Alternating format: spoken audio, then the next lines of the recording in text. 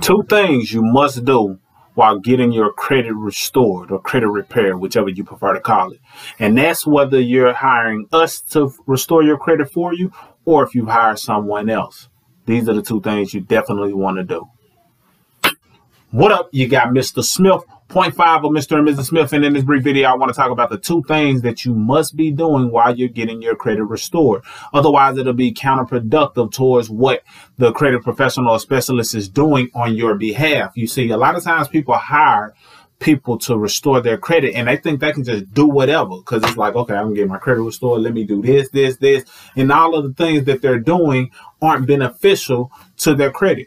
In other words, it's detrimental to their credit. They think that because they pay somebody to hire somebody to restore their credit, that they can apply for anything. They can, forget about paying certain things. Sometimes that's the mindset. And I'm not speaking for everyone, but I'm sure I'm speaking for all credit specialists that these are the two things that they want their clients doing, at least bare minimum, outside of other strategies and things that other credit specialists may implement. But I'm sure these are things that you want your clients doing, period. And this is something that you should do anyway, but definitely while you're getting your credit restored. Otherwise, what happens is if you're not seeing the results that you think you are supposed to see and you're not doing your part based on the two things I'm about to list, then you naturally want to blame the credit company when you weren't doing your part.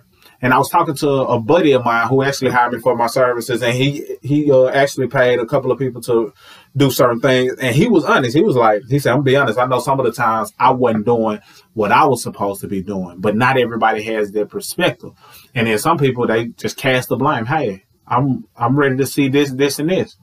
Well, let me ask you these questions. Have you been doing this, and this? Well, no, I haven't did this, and this happened. That explains. So what are the two things that I'm talking about? I know I've drug it out long enough. The two things that I'm talking about that you must be doing while you're getting your credit restored, and these are some things you should do anyway. So it's not anything brand new that I'm about to say, trust me. And if it is, then hopefully after this video, you implement based on what you just learned. Now, number one, you want to pay things on time. You still want to pay bills on time. I understand that you're in a credit situation. I understand that you may habitually do certain things, such as pay things late, which is why you might need credit restoration. I understand. I get that. But now it's time for a transformation. In order for you to get somewhere you've never been, you have to do some things you haven't done. If you are accustomed to paying things late, you got to switch. You got to change it up and figure out, okay, what can I do to change that in order to make my credit where it needs to be, if that's something you truly desire. Otherwise, your actions are saying that that's not what you truly want. That's that. So paying things on time, really on time means early, is one of the things you must be doing. Why is that? Because when it comes to paying things on time, the factor that it taps into is payment history. That's 35% of your score. That's 35% of your score. That's the biggest bulk in terms of factors that go into your credit report. So you want to pay things on time. Now, if it's some things that you were late on months ago or years ago, that's where the credit specialist comes in to see, okay, can we get some of these late payments removed? Can we get some of these negatives updated to positive? Can we get some of these accounts that may have gone into collections deleted if we see some inaccuracies? If there are some things that are inaccurate, then we can dispute it and, see what type of progress that we can make.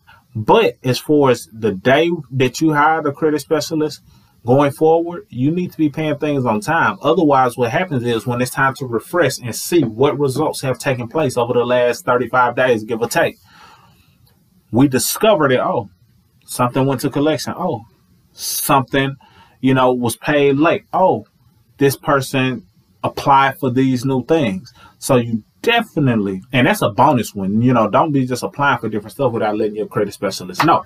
And this is really to empower you. So don't look at it like I'm talking at you. This is to empower you to understand the necessities of doing these basic things because they have a drastic effect on your credit, whether you know it or not. Some people are just like, I don't know why my credit is like it is, because they just don't understand the concept of credit. But by hearing this video, now you're more knowledgeable than the person who once didn't understand. So that being said, paying things on time, 35% of your score. So you definitely want to pay things on time. And by on time, that means ahead of time.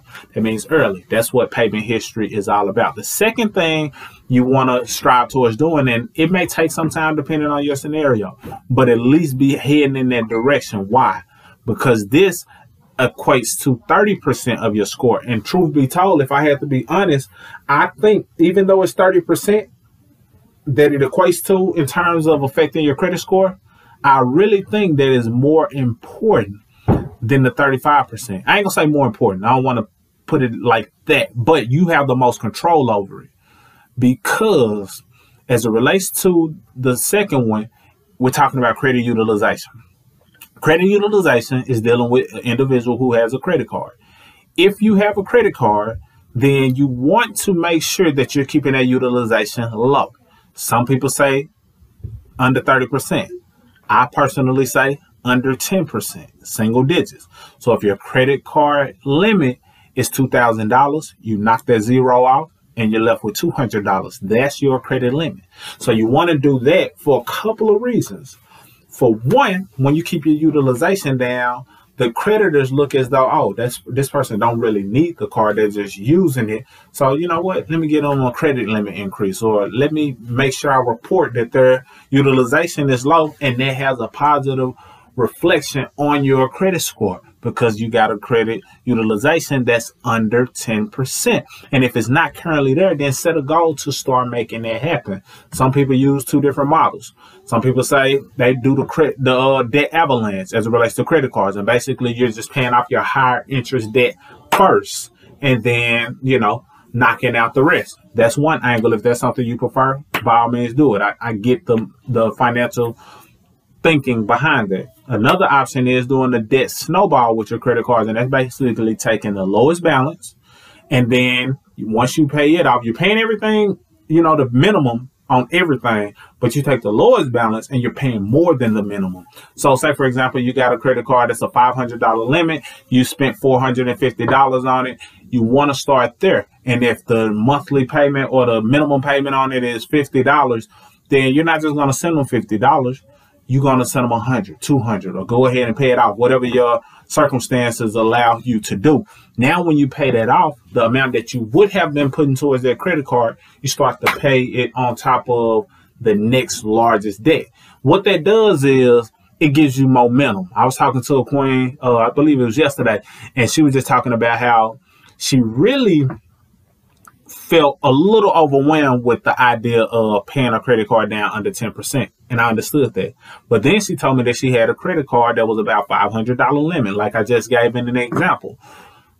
And I said, okay, yeah, start there. And that's the idea she had. I said, start there, because I said, what it's going to do for you is this. Once you pay that off, you're going to feel good that you at least accomplished that small goal. So it's going to give you momentum, and it just allows you to celebrate a small win, and you roll it over into the next win. So it allows you to build momentum without being bogged down with the overall goal, and you're just focusing on the small one. Boom, knock that out. Boom, knock that out. Boom, knock that out. And it just steps on top of each other. So those two things are two things that you want to be doing. And the bonus one was, don't just be applying for things without letting the credit specialist know. And this positions you to just have holistic credit anyway. So this is a message to anybody who wants to restore their credit, if you're restoring it yourself or you hire someone else to do it. But more importantly, if someone is fixing your credit, you want to make sure you're doing those things, because that's 65% of the score that you can control. 65% of the score that you can control going forward. What the credit specialist is doing is looking at what is on your account in terms of old payment history that might be late, and see about getting that removed, because certain late payments are still affecting your score, even though you may still be paying things on time going forward. Some old things that might still be on your score. So we find the inaccuracies and we get rid of them.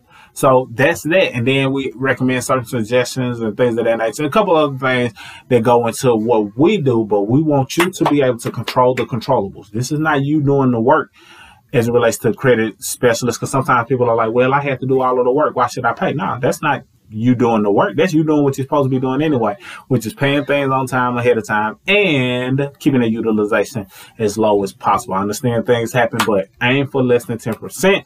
And once you get there, then you celebrate and pivot into the next phase of your journey. So if it's a credit specialist listening, I'm sure you can attest to what I'm saying. And this is a message to the listeners, but at the same time to someone who may be hiring us, or in the future you may hire us to take care of those two things so you can position yourself and posture yourself to have great credit due to the new habits that you are building by just following those two simple steps. So that's all I got for this brief video. Let me know if you got some value. Like, subscribe, the whole 9 yards, and I'll see you on the next video. Salute.